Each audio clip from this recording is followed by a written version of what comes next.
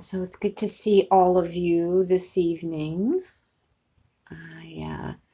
Last week I did an intro to Buddhism, and when I was putting that together, I ran across a teaching that I'd seen before, but I never paid much attention to. There are a lot of suttas, and so some are more well known than others, and some I just kind of gloss over. But this one really grabbed me last week, and it's known as the Bodhipakkhaya Dharma. And what that means is the qualities that are related to awakening. It's not the name of the sutta, but it's the Dharma. And it's a set of, or 7 sets of qualities that are necessary for awakening. And a lot of these are things that we're already familiar with. But and it's 7 sets, and it turns out to be 37 different qualities. So there's sets of 4 and sets of 5 and sets of 7 and set of 8, and I'll go through them. Don't worry, you don't have to remember them all, because like I said, some of them you were already very familiar with, and they're mentioned in many, many, many suttas as these 37 qualities, and they serve as the framework for a lot of the Abhidhamma, and the Abhidhamma is this one set of teachings that kind of is the analysis, the synthesis of the suttas and the Vinaya. So it really kind of takes the Buddhist teachings and puts it in, systematizes it, and so it's the kind of a framework for that. And it's also some of the first texts that were translated into Chinese. So these 7 sets, these 37 qualities, are pretty important in Buddhism. And so let me just maybe I'll just read this one piece of this one sutta. This is from the Mahaparinibbana Sutta, which is the one that talks about the Buddha's death. And he gave this teaching to his monks and nuns before he died. And he said, "Now, O bhikkhus, I say to you that these teachings of which I have direct knowledge," means he has experienced each of these, "and which I have made known to you," I've taught you these things over these last 45 years, "these you should thoroughly learn, cultivate, develop, and frequently practice, that the life of purity may be established and may long endure for the welfare and happiness of the multitude, out of compassion for the world, for the benefit, well-being, and happiness of gods and men." So the invitation is to practice these things for the benefit of all, for your own well-being, and for the benefit of all. And what bhikkhus are these teachings? They are the 4 foundations of mindfulness, the 4 right efforts, the 4 constituents of psychic power, the 5 faculties, the 5 powers, the 7 factors of enlightenment, and the Noble Eightfold Path. These bhikkhus are the teachings of which I have direct knowledge, which I have made known to you, and which you should thoroughly learn, cultivate, develop, and frequently practice for the benefit of all beings. So I'm sure you recognized a few of those, like the 4 foundations of mindfulness and the Eightfold Path, and maybe the 7 factors of awakening. The interesting part about this is that 2 of the sets are the exact same. 2 of the sets, they're the exact same. So it's interesting. I was reading what Thanissaro Bhikkhu, Tan Jeff, says about this, because he has a whole website, Access to Insight, that is really a great wealth of information about the suttas. And he says that it can either be, or of the many ideas about it, that some of these 5, which ones are they? The 5 spiritual faculties, and the 5 strengths, which are like faith, energy, mindfulness, concentration, and wisdom. It could either be like a mundane and a transcendent version of each of these, Or the Buddha just threw them in twice because 37 is a special number and he wanted to have 37. And so my sense is that nobody really knows. But there are these 37 things, including the one list twice. So it's really interesting. And what the Buddha said multiple times, both in talking about this, and in fact, he mentions it talking about the life of purity, that the precepts and living an ethical life really is important, an important underpinning for all of these things. And you've probably heard it before when they talk about the Eightfold Path. One of the sections of the Eightfold Path is ethical behavior, is living in a way that doesn't cause harm, and the precepts are extracted from that Eightfold Path. And it's because it's really important in order to establish these qualities, in order to establish mindfulness and concentration and clear seeing and equanimity and balance. You have to live a life that doesn't cause harm. James Barras in The Joy of Awakening calls it, or Awakening Joy calls it, the bliss of blamelessness. When you live a life where you're not causing harm intentionally, there's no remorse. There's no guilt or shame. And I talked about this a few weeks ago where I was talking about blame and shame. This life that leads to no remorse leads to inner joy, which allows for concentration, and concentration is necessary for this. And in this teaching, they also talk about the idea of karma. And karma is not, you do this, that's what's going to happen. It's kind of an action. It's kind of, as you're moving along, if you're moving along with wise intention and skillful actions, it's going to have beneficial results and skillful results. So karma is a way to move towards enlightenment and awakening. And so you start with this blameless life,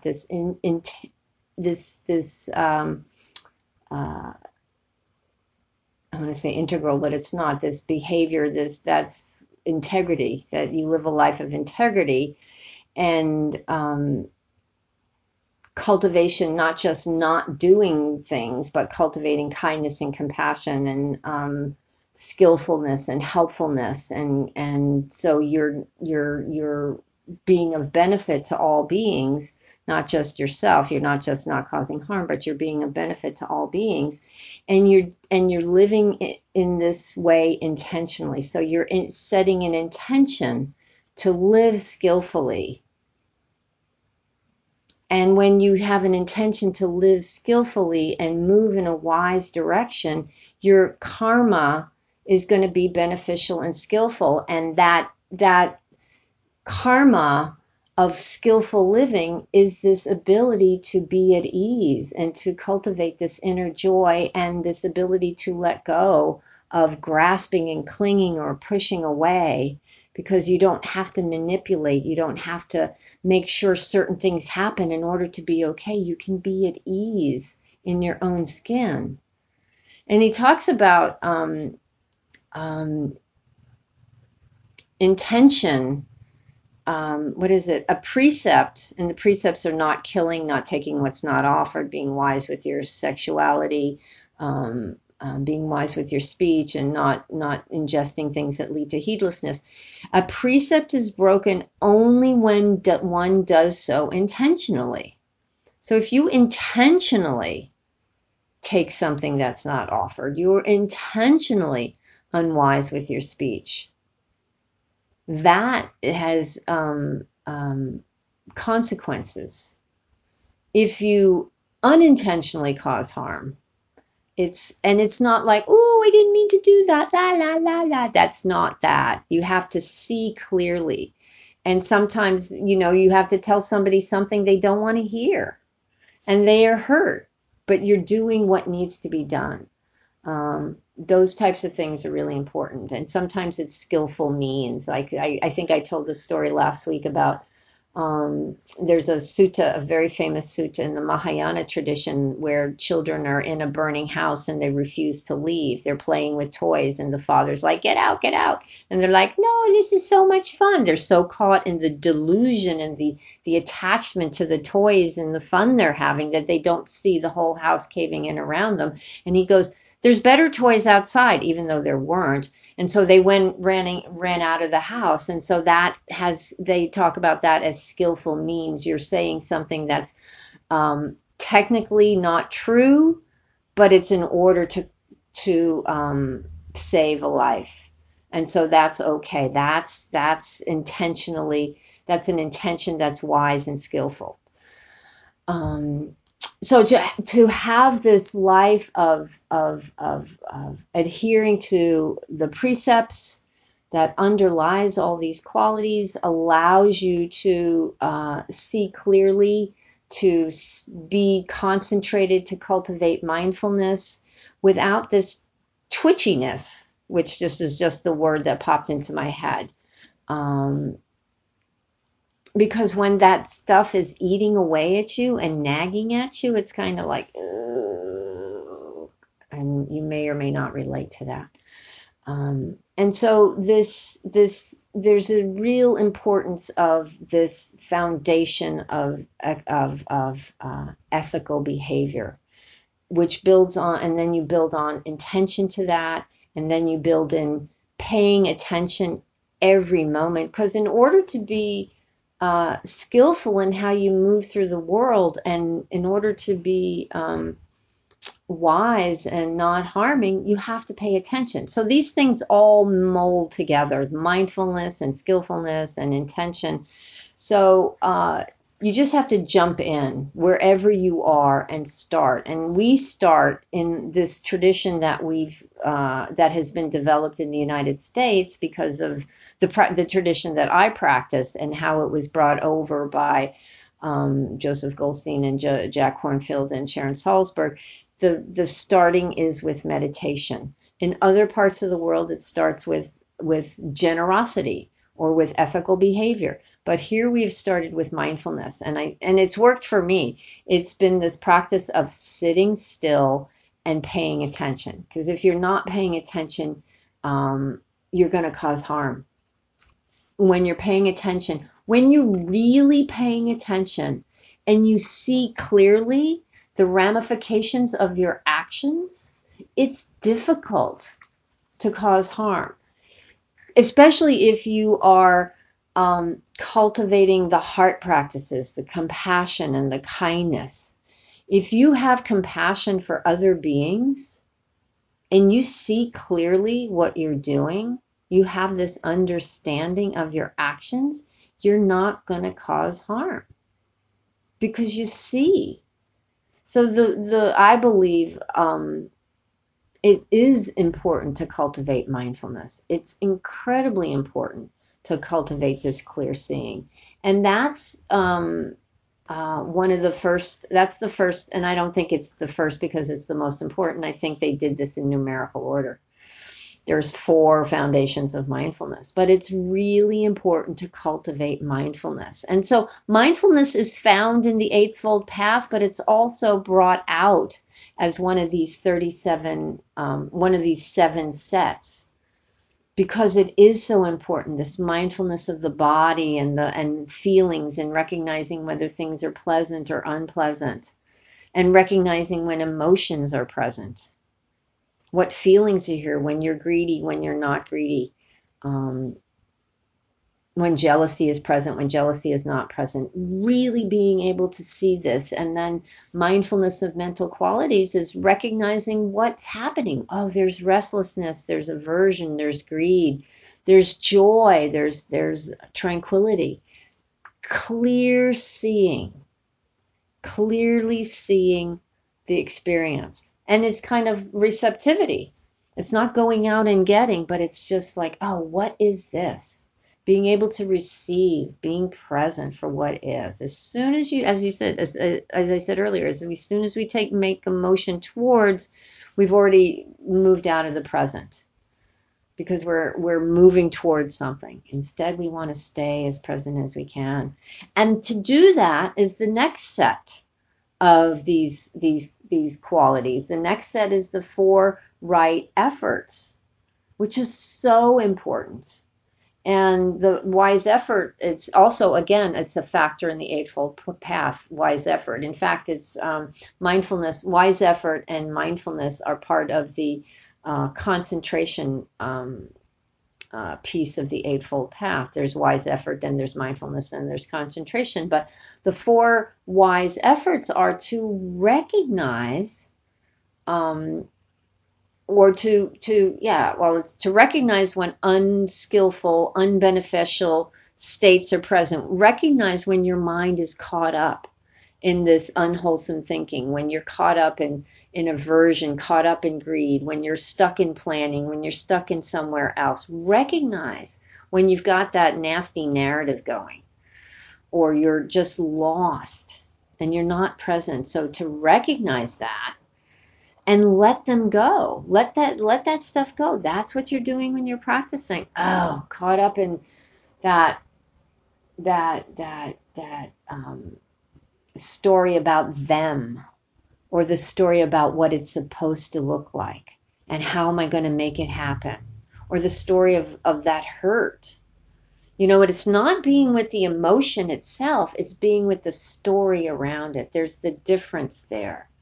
It's not about getting rid of the uncomfortable experience. It's not about getting rid of the emotions that are present. It's actually about being with the emotions. And so that's skillful. Stuck in the story is unskillful. Being with what's present is skillful. So it's about recognizing what's unskillful, letting go of what's unskillful, being with what is skillful, and how to sustain that concentration, of when you are present, how to stay present. So those are the efforts that are necessary to keep this mindfulness. And it's kind of like a balancing. Who was it?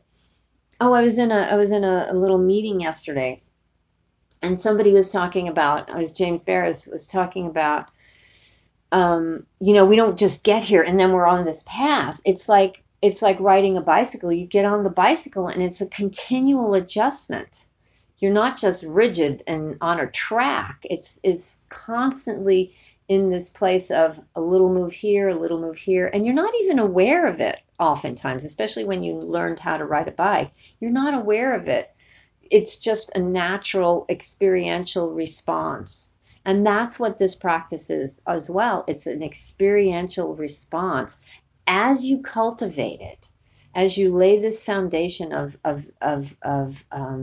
ease in your skin, and you begin to let go, and you begin to recognize when you're caught up in these stories and let them go, then there's this balancing that comes more naturally, because you're actually shifting your mind as well. I was reading some other stuff today and talking about how this practice, especially mindfulness, has an impact on neuro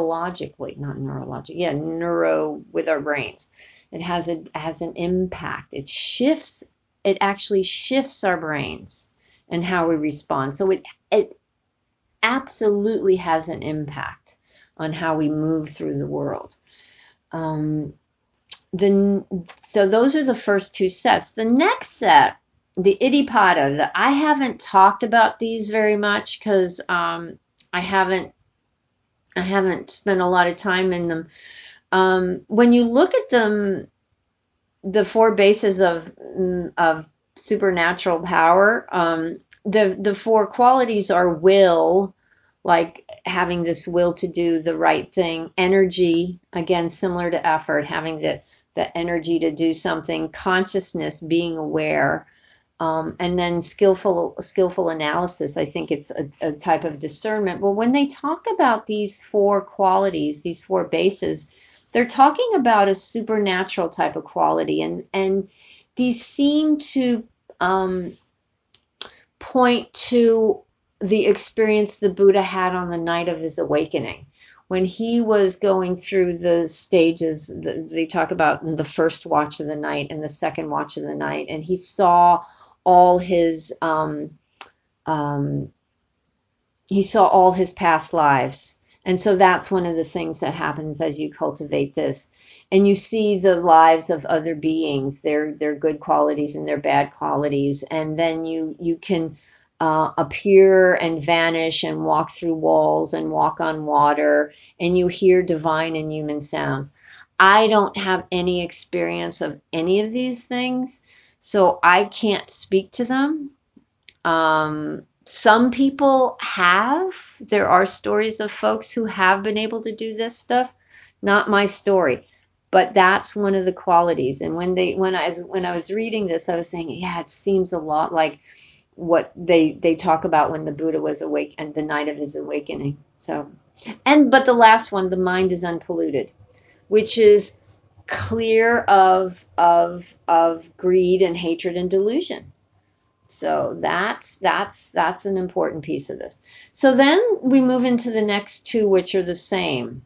These two sets of five, the five spiritual faculties and the five strengths. And, as Ton Jeff said, it might be this reason, it might be that reason, but they're really important. Five spiritual faculties. The first one is conviction or faith or belief that this stuff will work. It's almost like taking refuge in the Buddha, trusting, as he said, in the sutta that I read, he said,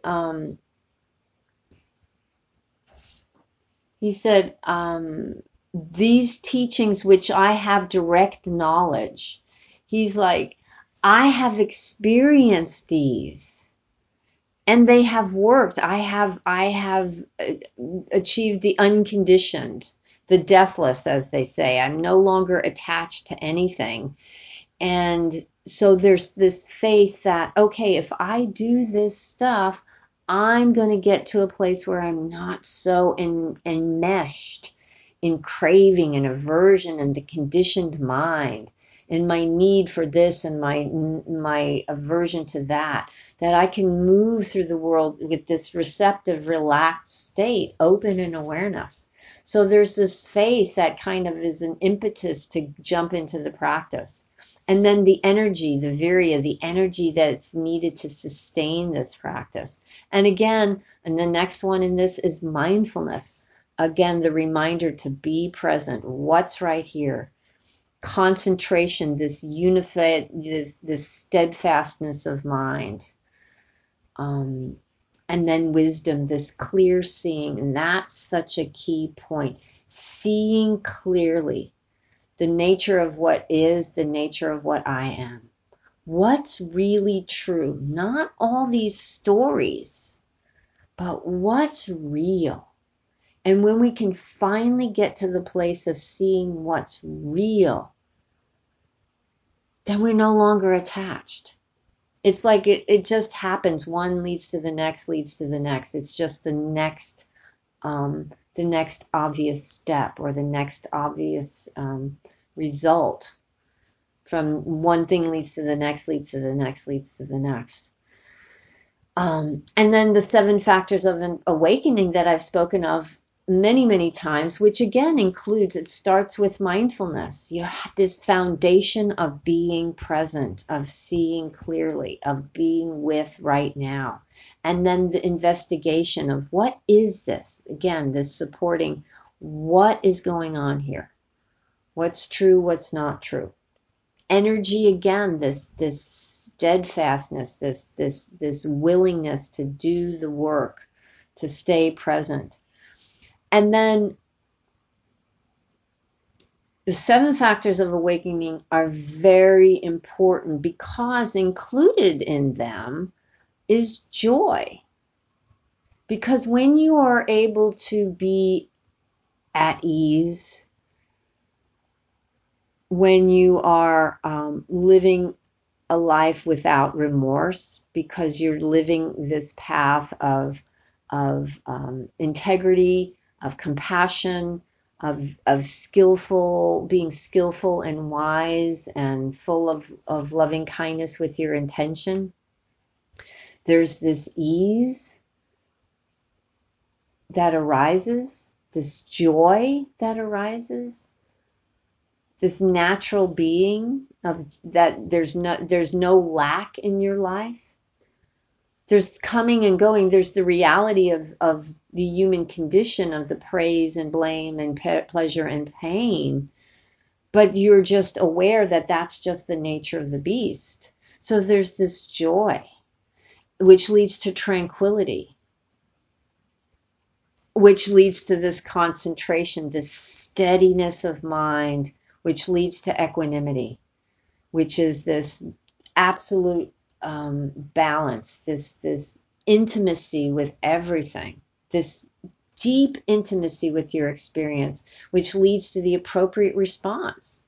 Whatever you're presented with, you respond appropriately to that moment, not based on the past, not based on your wishes for the future, but what is appropriate in this moment. And it just flows. It flows because this is an embodied practice. It's an embodied practice. And then the Eightfold Path. This is how we move through this. And again, so many of these are repeated. But it's seeing clearly. It's seeing clearly the nature of the world. It's seeing clearly how intention is important. Letting go of what doesn't serve. Moving through the world with kindness. And then the wise speech and wise action and making our living in a wise and non-harmful way. And then energy and mindfulness and concentration.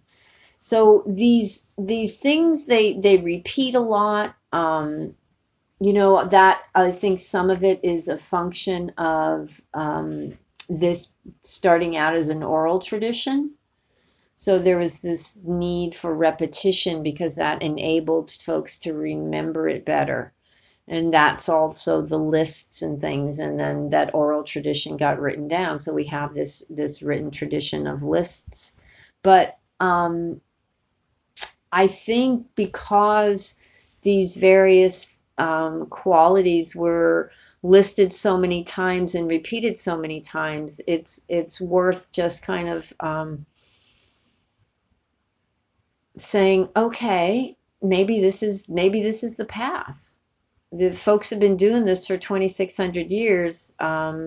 These are the particular qualities that you might want to pay attention to. And so 4 foundations of mindfulness, Eightfold Path. Inside the 4 foundations of mindfulness are the 4 noble truths too, the nature of suffering. And the cause of suffering is wanting things to be far out all the time. And doing everything we can to make it always be nice. And so that never ends well, or rarely ends well. So I thought this was a great teaching because it has all these things listed in all these different ways, and you see it a lot as you get into this and study this. It's the same thing over and over again, said in different ways. Pay attention, let go, be present.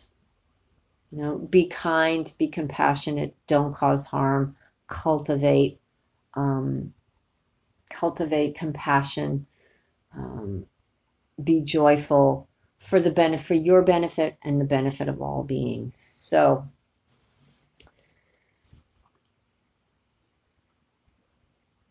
I think that's all I have to say about the Bodhipakkhaya Dhamma. And I want to thank you so much for your kind attention.